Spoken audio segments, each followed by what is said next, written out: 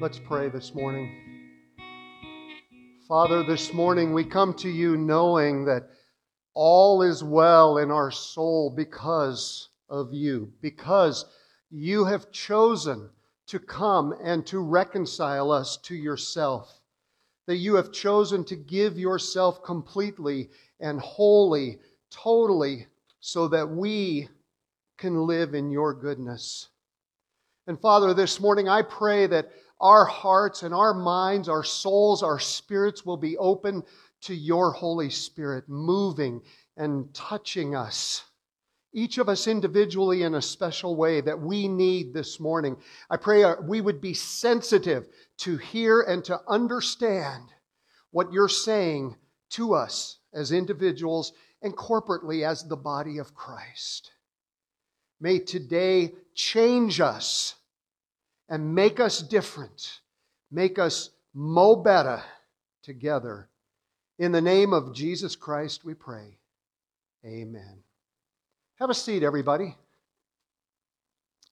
I want to say, we get a unique perspective standing up on stage because we're looking out at you guys. And I just want to say, what a good-looking group of people today. Y'all look awesome. I know, right? Very perceptive on my part, yeah. Hey, let me be the first, or maybe one of the first anyway, to wish you all a happy May Day. How many of you knew it was May Day today? Yeah. When I was a kid, and maybe it's still this way, I don't know. But when I was a kid, there was this tradition of on May Day, you would put together little baskets or cups full of goodies, maybe candy and nuts and little things like that, and you would go put them on people's porches and leave them there so that they would find a little treat on this morning. And I know as a kid, it was always exciting for me to go out and to look and see what was on the porch and to enjoy those goodies. Do they still do that? Is that still a thing? You do? Yeah, awesome. Awesome. It's just a fun little thing to lift people's moods and to start somebody's day with just letting them know that someone is thinking of them. And that's what that's all about. So happy May Day. I'm thinking of y'all. I don't have any treats for you though, sorry. Yeah. For those of you who are new here with us this morning, let me introduce myself. My name is John Waters. I am lead pastor here at Elevating Life Church.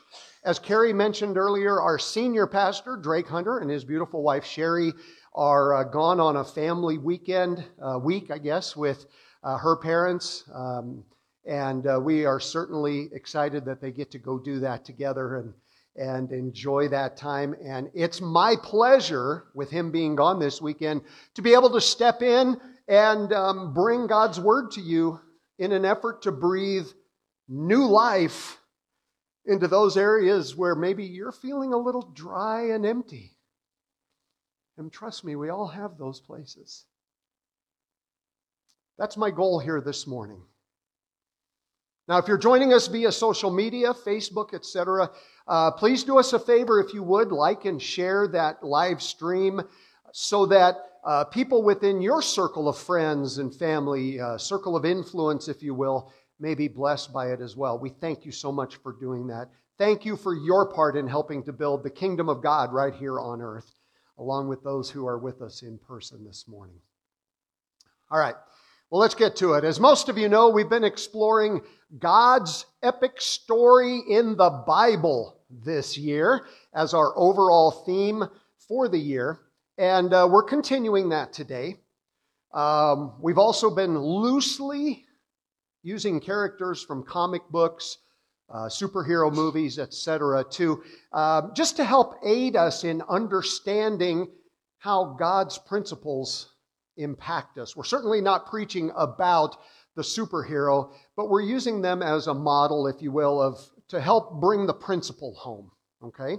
Just another way to look at it. So we'll do that again this morning. If you want to use your Bible, you can. We will have scripture up here on the screen, but we're going to be in the book of Ezekiel in chapter 37. The book of Ezekiel in the Old Testament, that's in the first 2/3 of your Bible. And Ezekiel was one of the major prophets, and such richness throughout the book of Ezekiel. So we'll be in chapter 37.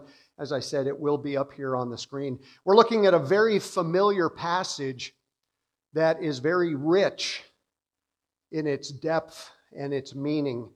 And so as you're turning there or getting ready to read it on the screen, let me do as Pastor Drake does each Sunday and begin by asking you a question. Got to keep that tradition, right? Absolutely. Here's the question this morning. Are there areas of your present reality, your life right now, that you feel are dead or dying and are in need of God's breath of life? Let me ask that again. Are there areas of your present reality, your life right now, just areas that you feel are dead or dying and are in need of God's breath of life? It's a simple question, but many facets to it, which we'll look at today. All right, so with that question in place, follow along as I read today's scripture from Ezekiel chapter 37. We're looking at the first 10 verses of Ezekiel chapter 37. This is Ezekiel speaking, and he says, "The hand of the Lord was on me, and he brought me out by the Spirit of the Lord and set me in the middle of a valley. It was full of bones." Okay, get that picture in your mind, all right? "He led me back and forth among them, and I saw a great many bones on the floor of the valley, bones that were very dry." In other words, they'd been there a long time. He asked me, "Son of man, can these bones live?" And Ezekiel was very smart here. He said, "Sovereign Lord, you alone know." God, you're the only one who has that answer. Verse 4, "Then he said to me, prophesy to these bones." In other words, speak to them what I tell you to say. "Prophesy to these bones and say to them, dry bones, hear the word of the Lord. This is what the sovereign Lord says to these bones. I will make breath enter you," and listen to this, "and you will come to life." You will come to life. I want to stop here for just a second because God is making you a promise right here. These words. If you have an area or areas in your life that are dead or dying, feel like they're dry bones in a valley right now, God says, I will breathe into that and you will come to life in those areas. God promises it, and God never goes back on a promise. Amen? Amen. So you can take that to the proverbial bank if you want to. It's worth more than gold. It's a promise of God. Verse 6, "I will attach tendons to you and make flesh come upon you and cover you with skin. I will put breath in you and you will come to life." Second time he's made the promise. I think that means something, don't you? He's made the promise twice now in a very, very short period of time. I think God's serious here. I think he's very serious here. Okay. "Then you will know that I am the Lord." Verse 7, Ezekiel says, "So I prophesied as I was commanded." I did what God told me to do. "And as I was prophesying, there was a noise, a rattling sound." Think about that. All this noise happening. And all of a sudden these bones start to move and they start to rattle and they're starting to get excited and move and they're starting to move together into a form. And the bones came together, he said, bone to bone. And I looked, and not only did the bones come together, but he says tendons and flesh appeared on them and skin covered them. And but there was no breath in them. You see, we had the form of a man or men, but no life. Verse 9, then he said to me, God said to Ezekiel, prophesy, speak to the breath. Prophesy, Son of Man, and say to it, this is what the sovereign Lord says. Come, breath from the four winds, and breathe into these slain, that they may live. So I prophesied as he commanded me, and breath entered them, and they came to life and stood up on their feet, a vast army. Wow! What a picture! Can you imagine that? Can you imagine that happening? Breath came into them and they came to life. What that points out to us, I think, and I think we all know this, I hope. I hope it's pretty self-evident that breath is crucial to our existence. When breath is present, it comes with hope. If we have no breath, we have no hope. It comes with opportunity. If we have no breath, we have no opportunity. It comes with potential. If we have no breath, we have no potential. When that breath is the very breath of God, something even greater happens. And that's what we're going to talk about today. But I have another question for you. Have you ever had bad breath? If you're not raising your hand, you're a liar. Yeah, we all have. The answer obviously is yes. All of us at certain times have had bad breath, probably this morning when you got out of bed. Probably a good time. However, if we brush our teeth and we floss and maybe use mouthwash, we can have good breath. Sometimes, though you're not really sure, is my breath okay? Is it not okay? Do I have good breath? Do I have bad breath? And so you do the test, don't you? You know the test. Yep, exactly. You cup your hand over your mouth and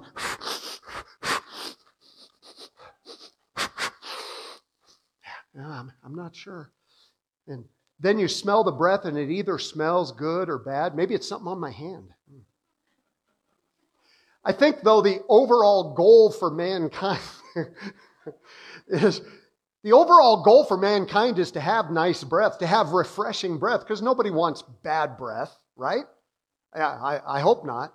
If you want bad breath, talk to me on the phone, not in person, please. Thank you. No, breath is really fascinating. As I was studying for this message, studying what breath is, it's really fascinating. We breathe reflexively. We don't think about it. We just breathe. Okay? What's so weird is that if we do start thinking about it, then it becomes kind of a laborious task. I'm like, wait a minute, how deep should I breathe? Did I let out enough? Am I going to be able to take the next breath? I hope I can still breathe. We start overthinking it, and all of a sudden it becomes a task that we're trying to do, and we're not very good at it. But we breathe a lot, right? I hope. So just for a second, go along with me here, all right? Everybody, I want you all to inhale. I didn't say exhale. I heard somebody. Now exhale. Yeah. Let's do it again. Everybody inhale. Exhale. Just feel your shoulders kind of relax. Yeah, kind of feels good. Hey, you know what? You're still breathing right now and nobody's telling you to do it. You're just doing it. Isn't that cool? You're just breathing. It's just happening. You don't even have to think about it. It's just happening. You draw breath in, you let breath out. You take in oxygen that your body uses to function correctly, and you exhale carbon dioxide. I get that wrong every time. You exhale carbon dioxide, which plants and trees use in order to function properly. And then they in turn exhale oxygen, which you use. And then see how that cycle works? Kind of a cool thing, isn't it? Yeah. It's an absolutely amazing thing that God, the Creator, has put in place to sustain life for all living things. Our God is good, isn't He? Amazing. Absolutely. You know, to breathe means we're alive. Yeah, we're functioning. Now, I don't want to sound morbid here, but we only have a certain number of breaths during this lifetime. I did a little bit of math, which made my brain hurt. But Jesus, for example, lived 33 years on this earth.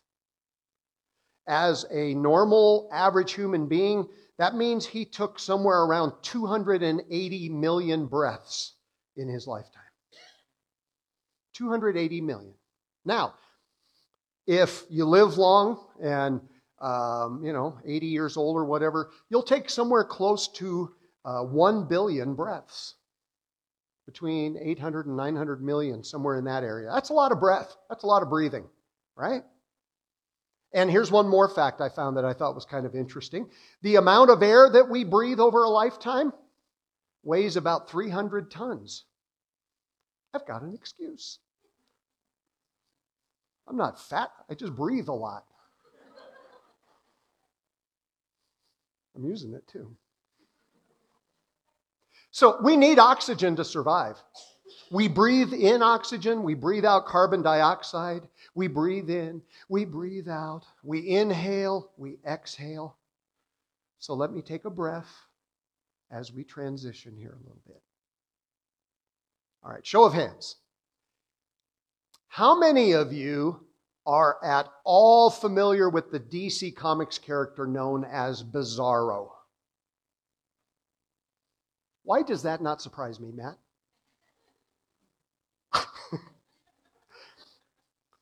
I have to admit, I had never heard of Bizarro. Being the person that I am, I went out to do some research. I want to make sure I use valid sources that are trusted. So I went to Wikipedia and did a little research. And so Bizarro is basically a clone of Superman. Who knew? Yeah, he looks like Superman. He has many of the same abilities as Superman. Basically, he presents himself enough like Superman as to kind of be confused for the real thing. However, as Drake likes to say, he is not Superman, as you can see by the logo on the screen. Kind of looks like Superman's logo, but it's not. Bizarro is what we would call a bad clone of Superman, a bad clone. Now, why do I bring that up? Well, as I thought about it, it occurred to me that that can certainly describe many people who call themselves Christians. Those who profess to be followers of Christ, who look like Christians, they have that look, whatever that look is. They talk the talk. They know the right words to use. But really, when you get right down to it, they're bad clones of Jesus. They look enough like Jesus to be confused for a Christian, but not quite there. They are dry bones with no real life in them. And that can be true for you and me. When there are areas of your life and my life that are dry and are in need of new life, the breath of God. I promise you, I'm going to tie this all together. Seems like I'm going all these different directions, but it's all going to come together. So, are there areas, I want you to ask yourself this question. Are there areas of my life where I feel dry and depleted, empty, maybe even dead? And if the answer is yes, then let me share some good news with you. Who's ready for some good news today? Amen. When Jesus was resurrected and he rose from the tomb, you believe that, right? You better. When he rose from the tomb, he conquered death. So no matter what areas of your life feel dead, Jesus has already conquered that. He's already conquered it. You see, not only physical death has He conquered, He's conquered those things that would seek to kill and destroy us spiritually and mentally and emotionally as well. But it takes the breath of God to make it happen. So, how do we bring vibrancy and vitality back into our spiritual lives? Well, let's begin by making sure we understand what the breath of God is and the power that it brings to those dead areas of life. Now, I have to kind of let you know this ahead of time. I'm a person who thinks in outline form, okay? So, you have a topic or a point, then you have a sub-point and some sub-points below that. And so when I present things, that's how I present it, because that's how I think, all right?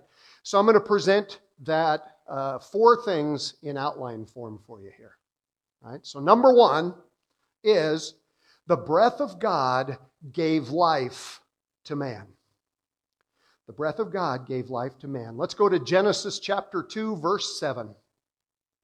Genesis 2:7 says, "Then the Lord God, formed a man from the dust of the ground and breathed into his nostrils the breath of life. And the man became a living being." Now, just as God breathed physical life into the nostrils of Adam, the first man, He will breathe new life into your spirit and make all things new again. He will breathe into those dry bones areas of your life and bring them back to health if you desire Him to do so. But let's get the picture here in the Garden of Eden. God formed Adam, the first man, from the dust of the ground. And at that point, in every way, physically speaking, Adam was a man. He looked like a man. He was perfect and complete, except for one thing. There was no life in his body. It was a perfectly formed human body, but there was no life in it. It's like, Jesse will understand this. It was like building a brand new, beautiful home, but then never using it. You see, it's there. It's beautiful. It looks like a home. It has all the function of a home, but there's no life in it. No one's living there. It's not serving the purpose it was created for. Then God breathed life into Adam, and he came alive. Not only physically did he come alive, but he came alive spiritually as well. And that's a reminder for us. You know, we can be alive physically, but dead spiritually. We can be alive physically, but dead spiritually. Until we allow God to breathe life into our spirits, we're dead. We must be born again to come alive spiritually. So there's number 1. The breath of God gave life to man. Number 2, the breath of God gave power to the church. The breath of God gave power to the church. What do I mean by that? How many of you have heard me refer to Elevating Life Church as an Acts chapter 2 church? An Acts 2 church. Yeah, several of you have. I say it all the time. People say, what kind of church is Elevating Life Church? I tend to say we're an Acts 2 church. Most people have no clue what that means. What it means is we try to do what the first church did. We try to model ourselves after the original church in Acts chapter 2. Let's go to chapter 2 and look at verses 1 through 4. When the day of Pentecost came, that's the followers of Jesus who had been with him and saw him speak and all that, they were all together in one place. Suddenly, a sound like the blowing of a violent wind, boy, we know what that sounds like, don't we? I think this was different, came from heaven and filled the whole house where they were sitting. They saw what seemed to be tongues of fire that separated and came to rest on each of them. All of them were filled with the Holy Spirit and began to speak in other tongues as the Spirit enabled them. I want you to catch that part. It says, they were filled with the Holy Spirit. They were filled with the breath of God. The Holy Spirit. See, this group of individuals had gathered together, but they weren't yet a church. They were a group of individuals. A group of people trying to determine what to do next. And it was at the moment, though, when God breathed His Spirit into them that the church became a living, breathing organism, not an organization. Do you catch that? Please catch that. The church is not an organization. It's an organism. It's a living, breathing organism. It's called the body of Christ. Is your body an organization or is it an organism? It's an organism. Yes, it's organized, but it's an organism. So let me point out a parallel here. Adam wasn't a man until God breathed His Spirit into the man, right? He was just a body. A group of individuals isn't a church until God's Spirit is allowed to bring life to it. And that there is a question for each of us today. Are you truly part of the church, the living, breathing body of Christ? Or are you a bad clone, just looking like it? Oh, I show up on Sunday. Yeah, but what do you do the other days of the week? How do you live your life? Are you like Bizarro, looking like the real thing, but not committing to being the real thing? That's number 2. God gave power to the church. Number 3. The breath of God gave existence to the Bible. The breath of God gave existence to the Bible. 2 Timothy chapter 3, verses 16 and 17. Very familiar. It says, all Scripture, that means all Scripture. The word all means all, and that's all means. All Scripture is God-breathed, both Old Testament and New, by the way. All Scripture is God-breathed and is useful for teaching, rebuking, correcting, and training in righteousness, so that the servant of God may be thoroughly equipped for every good work. What do I have here? A Bible. Okay. What is a Bible? Well, it's a book. It has pages in it. On those pages, there's ink that is formed into words. So it's a book, right? Does this book have any power? No, it's just a book. Just a book. That's all it is. There's nothing magical about this book. It's just a book. It's an inanimate object with no power of any kind on its own. However, there's always a however. However, as the passage we just read says, God breathed life into those words so that they can have true power in your life and in my life. I can't tell you the number of people who come to me over the years who've said something to the effect of, John, I don't know, the Bible just doesn't make sense to me. I absolutely understand that. Remember, it's just a bunch of pages, paper with ink on it, forming words. Without the Spirit of God, it's dead. It's dead. There's no life in it. Let me give you another however. However, with God's Spirit, it becomes a living, breathing, vital part of life that is God opening Himself up to us to be understood and loved. It needs the breath of God to come alive. Amen? That's number 3. God gave existence to the Bible. And let me give you one more. The breath of God gives new perspective. The breath of God gives new perspective. We're going to go back to the book of Ezekiel where we started. Chapter 37. We read this verse earlier as part of the passage, but we're going to look at this one verse. Verse 5. This is what the sovereign Lord, that's capital letters, Lord, that's God the Father, Son, and Holy Spirit. Yahweh, this is what the sovereign Lord says to these bones. These bones are the dry areas in your life. These bones are the things that you think are dead or dying. These bones are those things where life is just kicking your butt. That's what he's referring to here. He says to these bones, I will make breath enter you. And you will come to life. Does that excite you? Oh my gosh, it should. God is promising that He will bring you to life. So that brings us right back to where we started today in the book of Ezekiel. God says, I will make breath enter you, and you will come to life. But you need to understand that God does not force Himself on you.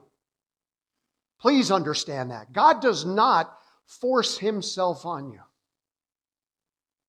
You must make the decision to let Him breathe His Spirit into you. And I pray that you make that decision today if you haven't yet. I really hope you're beginning to see that no matter what the dry areas or whatever of your life is, God is wanting to breathe true life into those places and resurrect them from the dead. But it's up to each one of us to ask, seek, and knock. Ask God to help you identify those areas. God, what is it in me that I need to realize is dead or dying? Seek His life-giving breath in those areas. And continue knocking on the door of God's goodness to strengthen and mature those areas. Now, if you're realizing that you need God to breathe life into you today, here in a moment, I'm going to ask you to pray with me. And I promise you something. If you ask, God is faithful to answer every single time. I'm also going to ask you to make sure that if you do make a decision today to let God breathe His Spirit into your life, that you come and find me after we're done with the service today. I'll be milling around somewhere. Come and find me and let's talk. Okay? Just come and grab me. Say, John, come here. So here's what I'd like to do right now. I'm going to ask everybody here, everybody, please, and don't cheat on this. Okay?